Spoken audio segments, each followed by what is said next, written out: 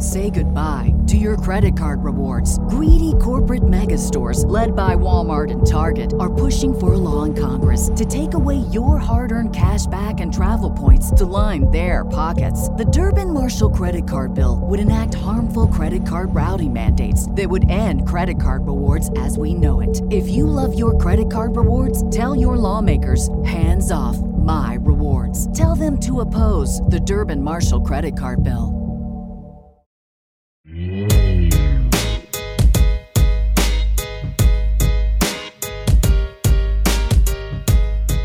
Who are we? How do we see and experience the world? What are the hidden forces that drive us? Why do we act, think, and feel the way we do?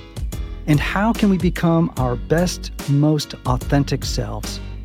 Welcome to Typology, a series of freewheeling conversations in which we use the Enneagram typing system to explore the mystery of the human personality.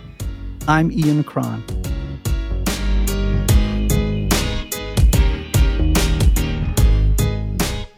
Well, welcome to Typology, everybody. I'm delighted that you're here. And here in the booth at Weld, the community workspace in Nashville, Tennessee, is my good friend and producer, Chad Michael Snavely. Chad, how are you? I'm great. How are you, Ian? Man, I'm good. This past week, I had this kind of remarkable experience, right? Is that why you're holding a guitar right now? Yeah.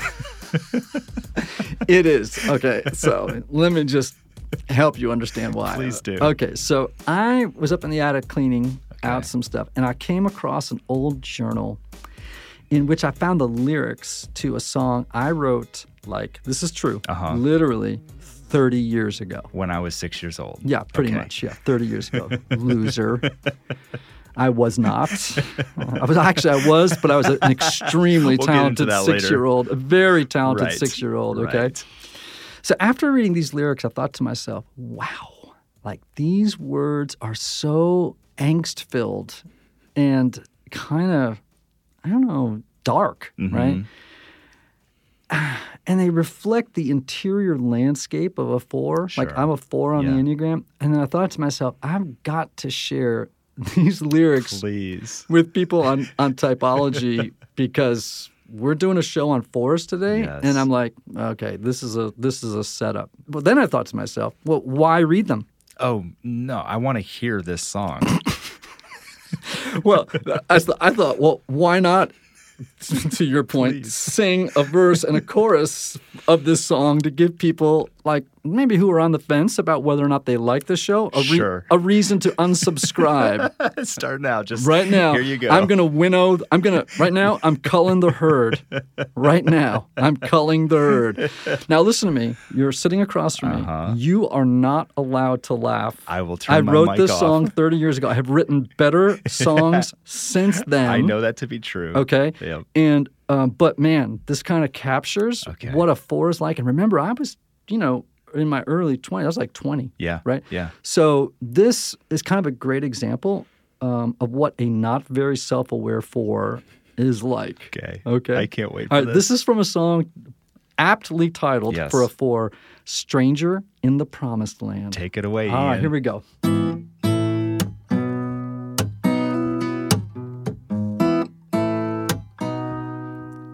Well, I've got this hole inside my heart, and it's caused me years of pain. Someone told me once you could fill it up, but it comes back time and again. So where's the stream that runs through the desert? Where's the rose that grows in the sand? Oh, I called your name, but only silence came. Oh, and I'm angry 'cause I still don't understand.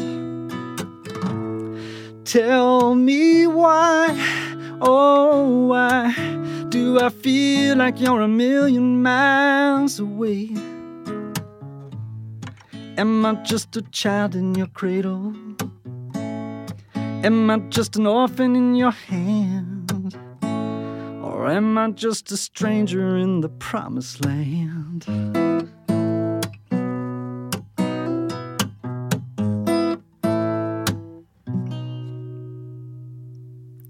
My hope is that we're the first podcast to win a Dove Award. Well, me too. Now, listen to me. I mean, that really kind of sums up a 4. Yeah, I mean, the interior landscape. I mean, stranger in the promised land, feeling abandoned, feeling this kind of melancholy, living in this really melancholy space. 4s, like, they are very creative. They're temperamental. They feel a need. This is their underlying motivation. They feel a need to be special and unique, to overcome and compensate for what they feel they lack inside, right? They have this feeling that something's missing in me, and other people are complete, but I'm not. And therefore, I kind of envy other people because they're happy. And I feel like I'm disqualified from feeling the same sense of ease of, being in the world and belonging. So on today's episode of Typology, I'm going to talk with popular blogger and podcaster, author, and fellow Enneagram 4, my friend Tish Oxenreider. And the good news is, Chad, is our conversation isn't nearly as dark or depressing as my youthful lyrics. Okay, I've made some advances. Gone there. Yep. Okay. In fact, my conversation with Tish today is kind of a blast. Yeah. So enough talk about me. Let's talk more about me and, more importantly, about Tish Oxenreider on this week's episode of Typology. Let's get to it. Hey, Tish, welcome to Typology. Hi, thanks for having me. Yeah, we are so excited that you agreed to come on and spend a little bit of time with us. Now, you are an Enneagram 4. I am, which is still strange for me to admit because I've only known this about myself for a few months, having thought I was other numbers for quite a while. So, yeah. Okay, well, we'll circle around to that, but let's start the way that I do with other folks, which is maybe just to run you through a few questions. We'll call it the sort of the confirmation. This is confirmation class. I was raised a Roman Catholic, so that makes sense. I'll ask you a bunch of questions, and these are sort of characteristic of 4s, and you just answer yes or no. How's that? Sounds good. Here we go. I like things that are unconventional, dramatic, and refined. Yes. Okay. I never really felt like I quite belonged or fit in. 100%, yes. Should we just finish right there? Should we just finish it right up? Okay, right. Here we go. Melancholy is comfortable for me, so it's annoying when people try to cheer me up. Yes, more or less. Okay, more or less on that one. Okay. I spend a lot of time trying to explain myself. Yes. Okay. I feel there's something essential missing inside me. Yes. Okay. I worry a lot about abandonment. Yeah, in a way. Okay. I mean, maybe not in a traditional way, so yeah. Oh, that would be very 4-ish, that if it wasn't in a traditional way. I think, there right, you go. It has to be different. Right. Try this one on. I'm either an artist or highly creative. I come up with one amazing creative idea after another. It's executing them that's hard sometimes. Yes. Okay. For sure. Yep. And then, let me see, one last one would be, I have so many feelings in a day, it's hard to know which ones to pay attention to first. Yes. And that's probably the thing that held me back from calling myself a 4 the most, because I don't think of myself as emotional, but like in a classic sense. But yes, I think I'm coming to terms with the fact that that's true about me now. There's a lot of coming to terms around the Enneagram, isn't there? I know. So much coming to terms. Okay, so 4s are called the individualists. Sometimes we're called the romantics. I'm a 4, so this could be a very long podcast.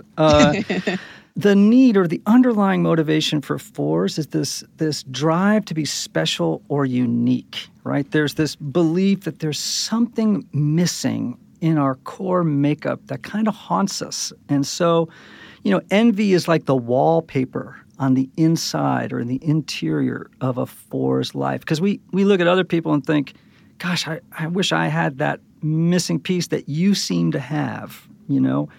Is that your experience of life?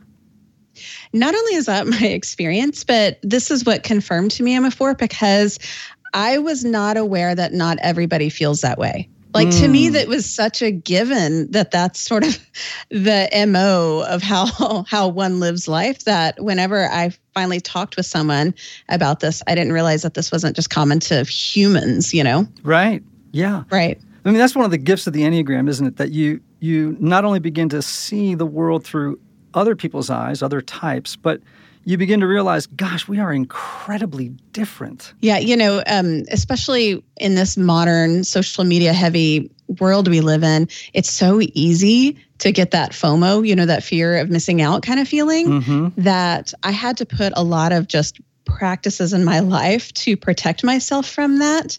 And in talking with some friends about that, I didn't realize that wasn't a struggle that so many other people deal with on a regular basis anyway. And to me, that was a key indicator as well.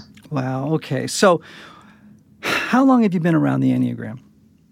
About 5 years now, honestly, more or less. You know, the first bit I've heard of it was a little bit of this like woo-woo idea that some people I knew were into, but you know, it wasn't long until I really got sucked in. Okay, so I just want you to know you are the second person in a week to use the term woo-woo with me.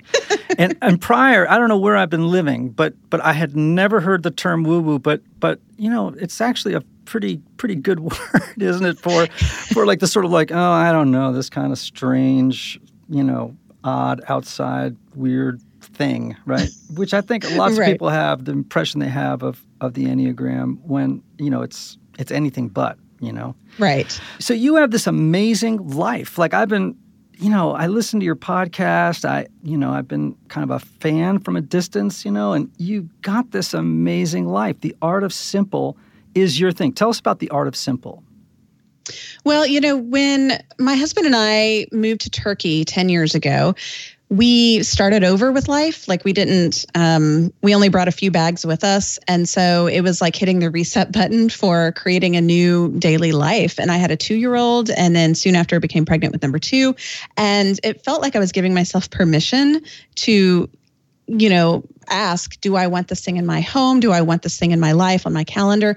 And so I kind of got this perspective of what it means to sort of recreate life in a relationship-based culture instead of a productivity-based culture, which is the US. And it wasn't too long after that, though, that I was diagnosed with depression from a therapist. And in spending time with him, one of his suggestions was that I find a creative outlet. And you know, long story short, I started writing as my creative outlet online from Turkey. And it kind of just took off, this idea that I never knew resonated so deeply with me, this concept of living simply. And then, I mean, to bring the whole being a 4 into this, living unconventionally. Like I really loved this idea of I'm living differently than my mainstream culture, the way I grew up. Because it just resonated more with my soul and more deeply, as though like this is how we were made to live.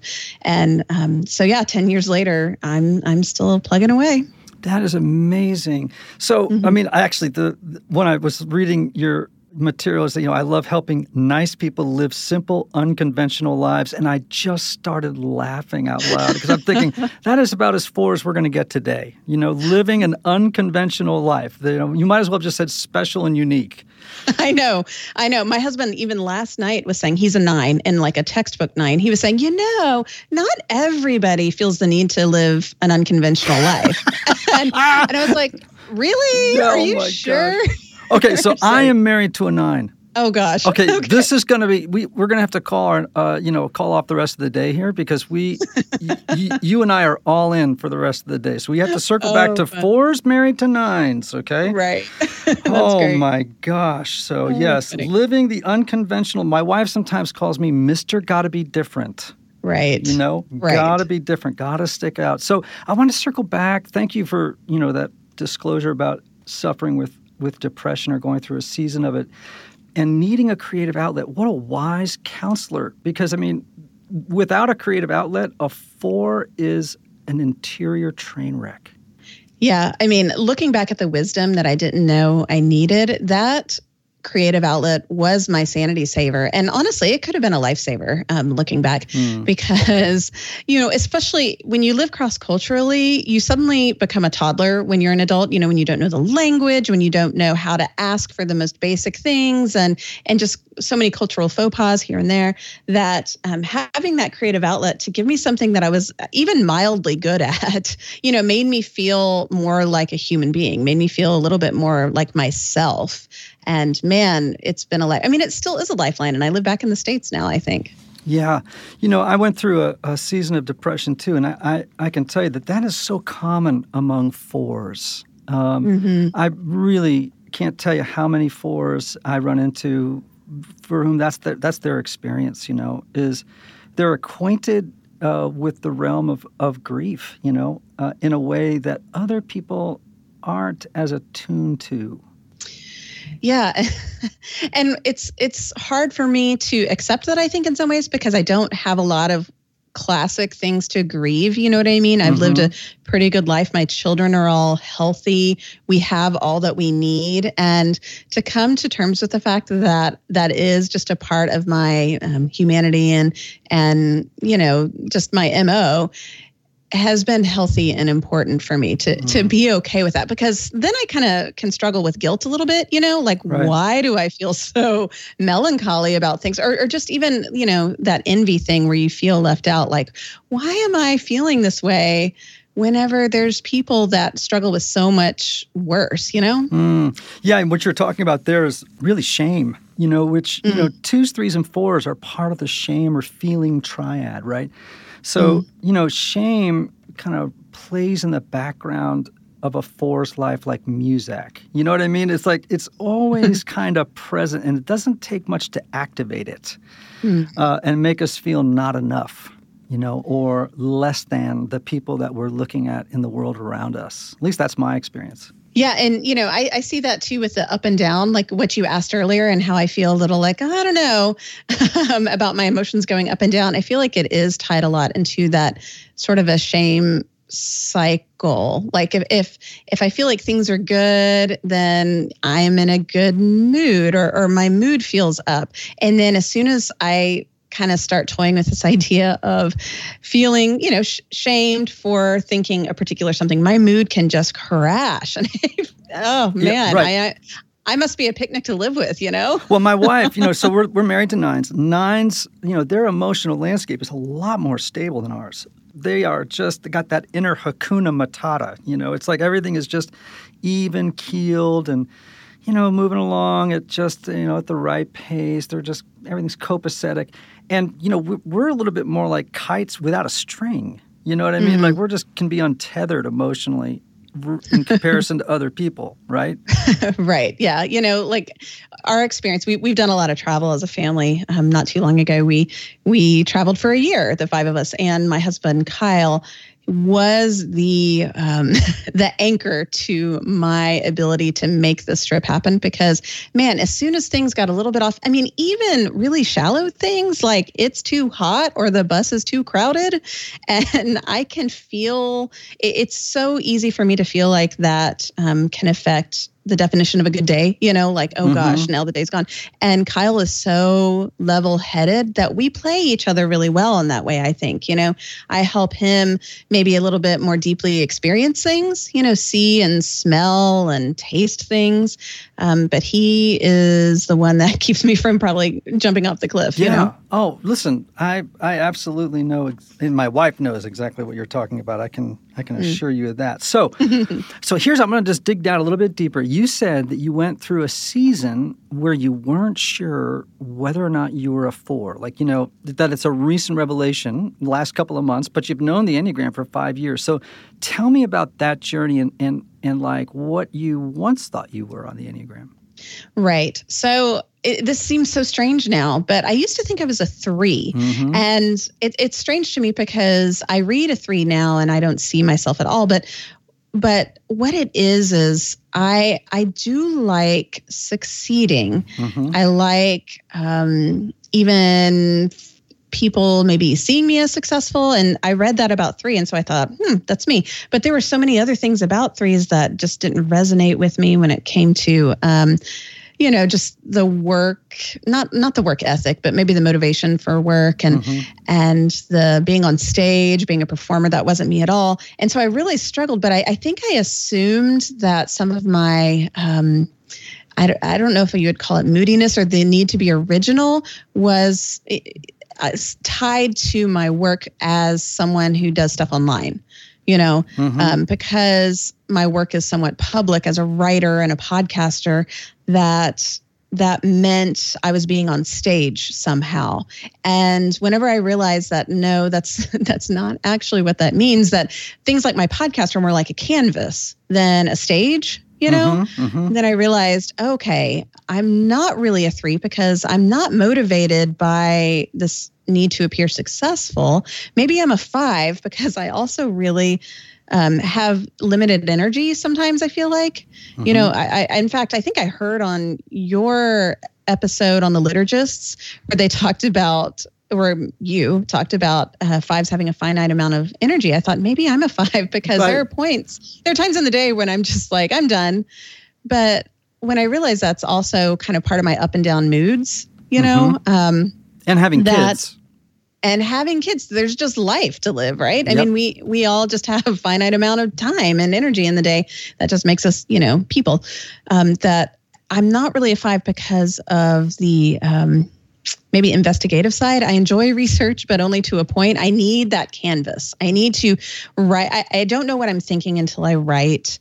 I am hugely motivated by this need to be autonomous, to be original, to be different from everyone, and yet for other people to be okay with that, for people to see that and to be okay with me being original, even if it's not on stage. Really, I even struggle sometimes. Like one of my soapboxes is kind of this weird culture we have of idolizing people. Name dropping, all that kind of stuff, that really bothers me a lot. And so I think I can see now that the 4 in me, maybe that's about not being original or feeling this like being forgotten kind of thing. So, and then talking with somebody, I realized that there's this thing called a countertype 4, which I know you know much more than I do. And this is what sealed it for me, because I had written myself off as not a 4 because of the idea of being melodramatic. I'm not super dramatic. Like I don't make a scene really. But what someone told me is that a countertype 4 takes those up and down emotions and puts them into hard work. And they concentrate on working hard as a way to almost save themselves and to justify who they are and their existence. And I thought, oh, wow, that's me. And that's what I thought I was when I was a 3, the hard work part. Okay, and so yeah, this is amazing. Okay, so you're opening a big old box right here. So for those of you who don't know, this could really depress some people. There really are 27 types, right? I know. So there are 9 core types, and then there are 3 subtypes under each of the numbers, right? And they're related to instincts. Okay, so you've got we all have an instinct for survival, right? Self-preservation. We have one for, a social instinct, like where are we in the herd, our relationship to the herd. And then we have a third subtype, which is sometimes called the sexual subtype or the one-to-one subtype, which has to do with, our one-on-one relationship with a special partner or other, right? So what you're describing is the self-preservation 4, right? And it is the countertype. And it is the very same reason that I struggled forever with figuring out if I could not decide between a 3, a 4, and a 7. Because self-preservation 4s often look like 3s or 7s. The thing that would kill me about 3s, though, was the whole thing on authenticity. Yeah. Right? Like, authenticity is a huge value for 4s, and for 3s, not so much, right? Right. Like they're willing to, when they're in an average to an unhealthy space in their personality, right? They can sort of adopt masks and really leverage their ability to create an image to suit the crowd, Yeah. to their own benefit. Fours don't do that. Like, how did you feel when you read Catcher in the Rye? You're laughing. What was your response to Catcher in the Rye? I remember that. I remember reading that my senior year of high school, and I felt I identified so deeply with Holden Caulfield. Yet I was so annoyed at him at the same time. But I knew exactly what he was so angry about. Right? I got it. Yeah, those blankety blank phonies. That Right. He just kept saying it over and over again. Right? Those blankety blank phonies. He's like fixated on people who aren't being real. Right? Yeah. And right. so. That's a real four thing, that need for authenticity. So for those of you listening, these subtypes are important, but they are particularly important for fours. Like literally, when you read the three subtypes of the four, right, the difference between them almost makes it sound like there are three different numbers. Like it's like crazy different. The self-preservation, the social and the sexual four, they are so different that you almost think, well, why don't we just, say it's like three other numbers? I mean, it's like they're that different. So this is the little nuances. You've now just taken us into the graduate school of the Enneagram when we start talking about subtypes. We'll do a whole show on it one of these days, but man, I'm glad you raised it. You and I are like mirrors of each other. We're married to nines. We are self-preservation fours, and we went on the same journey of not knowing our number for a long time before we finally hit it. Which, since we're fours, our initial response should be, no, we want to be special. There can't be another person like me, but... Okay, so one time, this is a true story. One time, I was doing some counseling with a couple, and we used the Enneagram, and she was a drama teacher. Big surprise, right? Drama teacher. And he was a 1, and he was perfectly fine with that. And I started to describe fours, and she starts to puddle and get all teary. And I said, oh... Ellen, what's wrong? And she just burst into tears. She goes, I thought I was different from everybody else. You're just drama teacher, right? This is you can't script it any better than that, right? So, oh, I love that. Oh, good night. It's difficult. Well, I can't tell you how many fours tell me that when they read Catcher in the Rye, they felt they had found the icon of all fours, Holden Caulfield, right? Just moving through the world, melancholy and, angry at all the phonies. And to me, what I think of is the internet now. And that, back to what I was saying about like being frustrated at this idea of like how we idolize other people. I think there's part of me that really gets frustrated at a lack of authenticity online and seeing people elevate other people that like when I would say probably when I'm unhealthy or maybe I just need a sandwich or a nap or something, I can feel so frustrated by that. And as someone who works online, the thing that I've learned to do is to close the screen and to walk away and to think about someone else, or like to help, I need to focus on my kids or I need to go meet a girlfriend for coffee and just listen to how she's doing. And I don't know, tap into something besides just this inwardness of like, why are all these people being so fake or so fill in the blank, whatever it is. That to me is a sign that I need to like just stop and walk away. Mm-hmm. Yeah, not only that, but it's an envy production system, right? Because, you go on Facebook, who puts up stuff about, I'm having a miserable day. Here's a picture of it. Right. They're all putting up, here I am in New Zealand and I'm running around the mountains, and or here I am doing this and that. And you're like, I look at those pictures, if I'm in a bad space, I look at those pictures and I'm like, everyone else is living the life I've always wanted. It's so. I mean, you're right. There are a few things as painful for a four not in a good space who's prone to envy than to jump on Facebook or Instagram, and just feel like, oh, everyone who has the missing piece that my missing piece is having the time of their lives, and I'm on the Isle of Misfit Toys here. And for me, that's why I have learned as someone who creates largely online that it is essential for me whenever I wake up and I start my work to create before I consume. Like I need to spend my morning not opening any sort of social media or barely the internet. And I need to write. I need to work on my book. I need to do whatever it is I do. I need to, be that four. I need to be creative and not let it, I don't know, this envy infect me negatively. I need to just, I don't know, be healthier by being myself, Yep. And then later, after I've had that time to create, then I'm finding that I'm in a better space by the afternoon to do that kind of thing. Mm-hmm. I don't know, something like my brain just works more logically by then. I hear you. I struggle with, having to be self-promotional, because that's what's required as an author, and as a podcaster and a speaker. I just die every time I have to come up with some, clever copy to describe my very special world or pick a headshot, because I'm like, oh, gosh, I need a 3 in my life to come along and help me do some of that stuff. It's just painful for me. Yeah.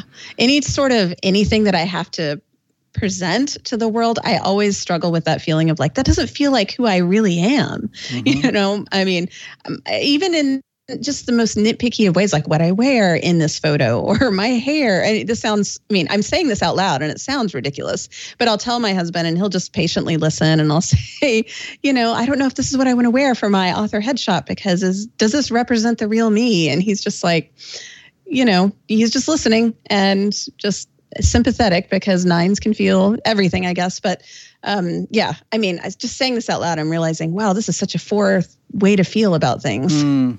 Yeah, so here we are in this, the heart, the feeling, or the shame triad, right? So 2s, their attention just instinctively migrates toward the feelings of others. For 3s, they just don't know what to do with feelings. They don't recognize them very well. They don't know how to name them that easily.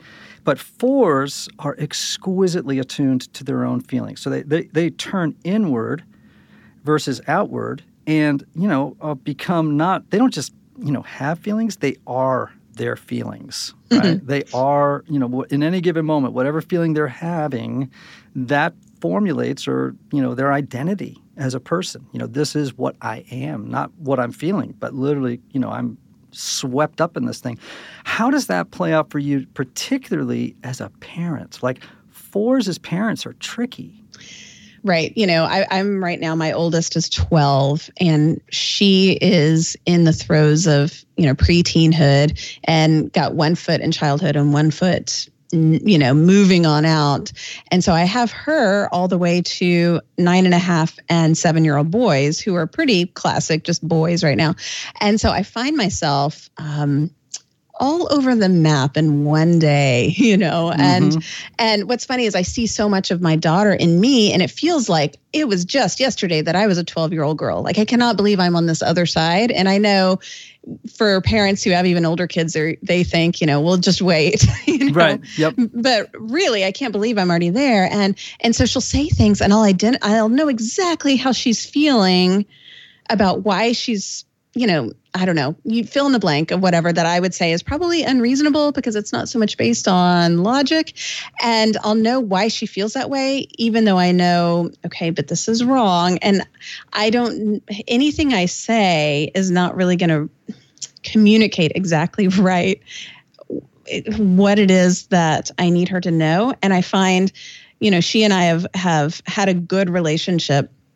And I want to keep having that good relationship. And yet, as a 4, I also need to be okay with her not always liking everything that I say, and not so much in a people-pleasing way, but in a being understood way. I need to be okay with her not understanding me. Oh. And that's an interesting place to be. I almost feel like a child in a way, like I'm being a child as a parent, Yeah, in fact, Enneagram teacher Tom Condon, who's quite good, likens 4s to adolescence, right? We're sort of locked in this adolescent worldview where, oh, no one's ever had the feelings I have. I'm so different from everybody else. Now, a lot of people grow out of it, but we seem to keep one foot in that canoe into adulthood, particularly when we're not very self-aware.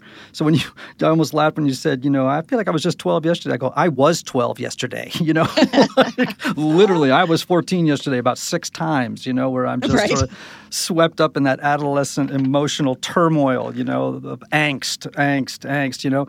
Anguish is a second language is something I could. Say goodbye to your credit card rewards. Greedy corporate mega stores, led by Walmart and Target, are pushing for a law in Congress to take away your hard-earned cash back and travel points to line their pockets. The Durbin-Marshall credit card bill would enact harmful credit card routing mandates that would end credit card rewards as we know it. If you love your credit card rewards, tell your lawmakers, hands off my rewards. Tell them to oppose the Durbin-Marshall credit card bill. Probably teach fairly well. You have a new book out. I do. Yeah. It's been fun to have it out in the world now. It's actually called At Home in the World. And so, it's been really fun to finally get to share it with people. That is the least 4 title of a book I have ever heard in my life. At Home in the World. The last people who feel like they're at home in the world are 4s. Who did you or the publisher come up with that title? You know what? It was me. And the reason is because that turned out to be the entire journey that I took inwardly whenever I was traveling for a year. I did not know that that's what I knew. I would write about our trip, but I thought it would be a little more straightforward, like, parenting in different cultures or, some form of travel memoir, but something else. It turned out to be a travel book about home. And it's this idea of traveling as an act of searching for the ideal, the side of heaven.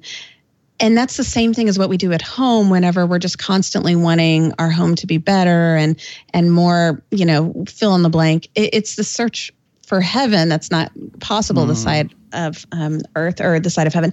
And, I realize that there's this constant tension that feels like a paradox, but it's okay to both love traveling and to love being at home, and to be at rest with that we're never going to cross off everything on our bucket list. Right. And that as soon as we get home, real life happens and travel is not the best way to escape that. And just to be okay with that and to find rest in the tension of nothing ever being perfect. And so that's what the book ended up being about. I mean, it's also about literally our experience traveling around the world, but the theme turned out to be home. And I was probably more surprised than anybody about that. Yeah. It's amazing, isn't it, that when you're writing memoirish, kinds of materials, that the thread that holds it all together emerges and reveals itself to you. You don't actually set out with it in mind. It just kind of bubbles up and you go, oh, there it is. That's the theme that's been running, through the whole of my life or the whole of this work. It's an amazing experience when you finally see what the work is telling you what it is, So I want to just jump on something and then we can just sort of close up. But you were just at a great line. You said, searching for the ideal. That is such a 4 thing. The ideal soulmate, the ideal home, the longing and the pining for the perfect place, whether it's heaven or creating some replicate of it here on earth. That is amazing. And I think also your title of that book, At Home in the World, is like the healing message for 4s. Like that's where 4s want to get to by the time they exit this planet, which is, I feel at home like I belong in the world. Yeah, part of writing the book ended up being the last part of our trip, like my act of writing this book, because it was my way of being okay with settling down and being in a place that wasn't exactly quite right. And even where I didn't quite fit in, I explored this idea that Thomas Merton explores, which is this Benedictine vow of stability. They're the monks that take this 4th vow where they basically say they're going to stay put. Like even when life gets boring or hard or whatever, he basically makes the point, it doesn't really matter where you live, so long as you just live fully there. And so to me, that was this lesson I needed to learn that, stop searching for this, whatever's around the corner. Yeah. Just be okay here. I'm going to give you a word. First of all, Thomas Merton's my hero, number 1. So now we're really going deep in. Secondly, there's a word for that. There was an old word in the monastic life called gyrovagues. It's crazy, right? But a gyrovague was somebody who went from monastery to monastery, right? Joining orders and then leaving, and then moving on to another one and then moving on to another one, never finding their home, never, belonging, just kind of like flitting from one commitment to another, So the goal or the virtue that fours have to find is equanimity, which isn't a word we hear very often, but meaning that whatever life throws at us, we can meet it with emotional balance and with a sense of solidity, like we're grounded. It's okay. We can not get swept up in the drama of it. We just have this plumb line that's just calm and centered despite, the storms that may be swirling around us, which is not the first thing that fours are like to do. So what a rich conversation. Holy smoke. Would you come on again? I would love to. I love talking Enneagram anytime. Oh my gosh. We have a lot more to talk about, Tish. This is, I can't thank you enough. And your book is wonderful. I just encourage people to go out and get a copy of At Home in the World. And I'm, going to say a little prayer right now for myself, for you, and for all the other fours that I know, that all of us would begin to feel at home in the world. Thank you. Thanks for being on. Thanks, Ian. I appreciate it. Thanks for all your work, too. All right. Thanks. See you later. Bye.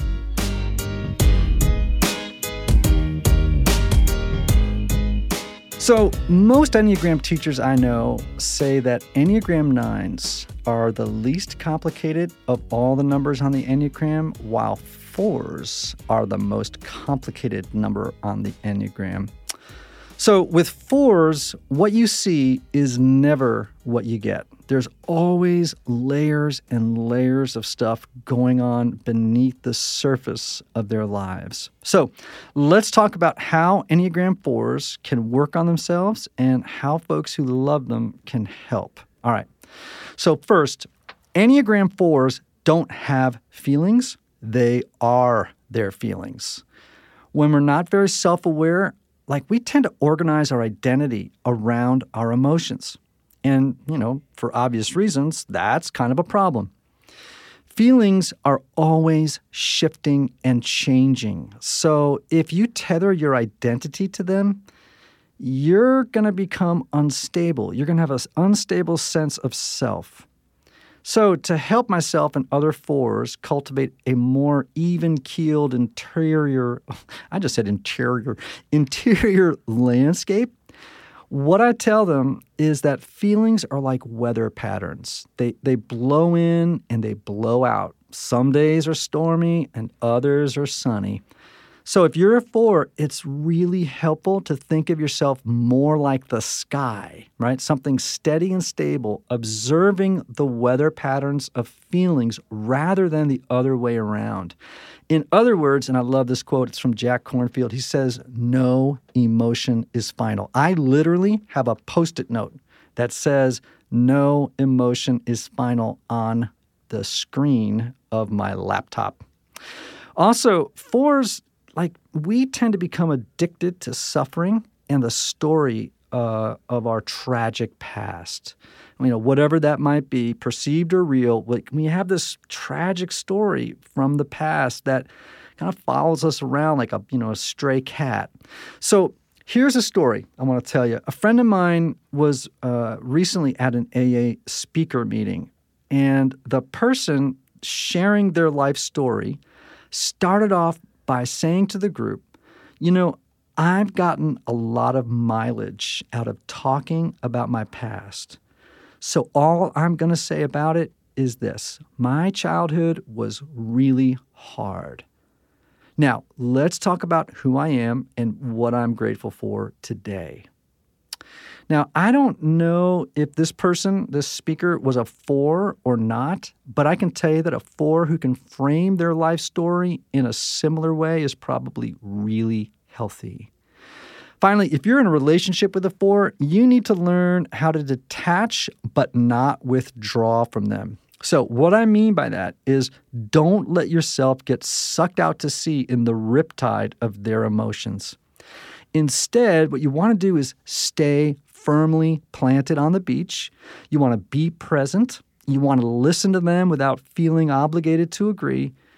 But if you can, don't leave them. Because if you do, it's only going to confirm their worst fear, which is that they are irredeemably deficient, unworthy of relationships, and probably always going to be abandoned. So in the future, we want to develop shows that explore or teach about Enneagram-related themes and kind of maybe move away from doing interviews every single week into teaching about different topics. So for example, wings or subtypes or where numbers go and stress and security, relationships with different types. So if you have suggestions for other topics, just hit us up. Go over to Pythology. Go over to Pythology and not find me, okay? No, what we want you to do is go to typologypodcast.com and go to the Connect page and fill out the form there. Don't forget, if you're new to the Enneagram and you want to get a quick intro to the system so you can better understand what the heck we're talking about every week, you can download a PDF of a chapter from my book called Finding Your Type on the podcast page at typologypodcast.com. And of course, if you want a more exhaustive primer, you can buy my book, The Road Back to You, on Amazon.com. And finally, yes, I say this every single week, but it's important. If you like this show, go subscribe on Apple Podcasts or wherever you listen to your podcasts, and please leave us a review. It's a great way to help others find out about this show.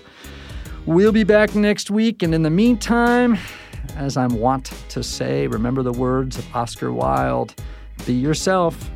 Everyone else is already taken. See ya.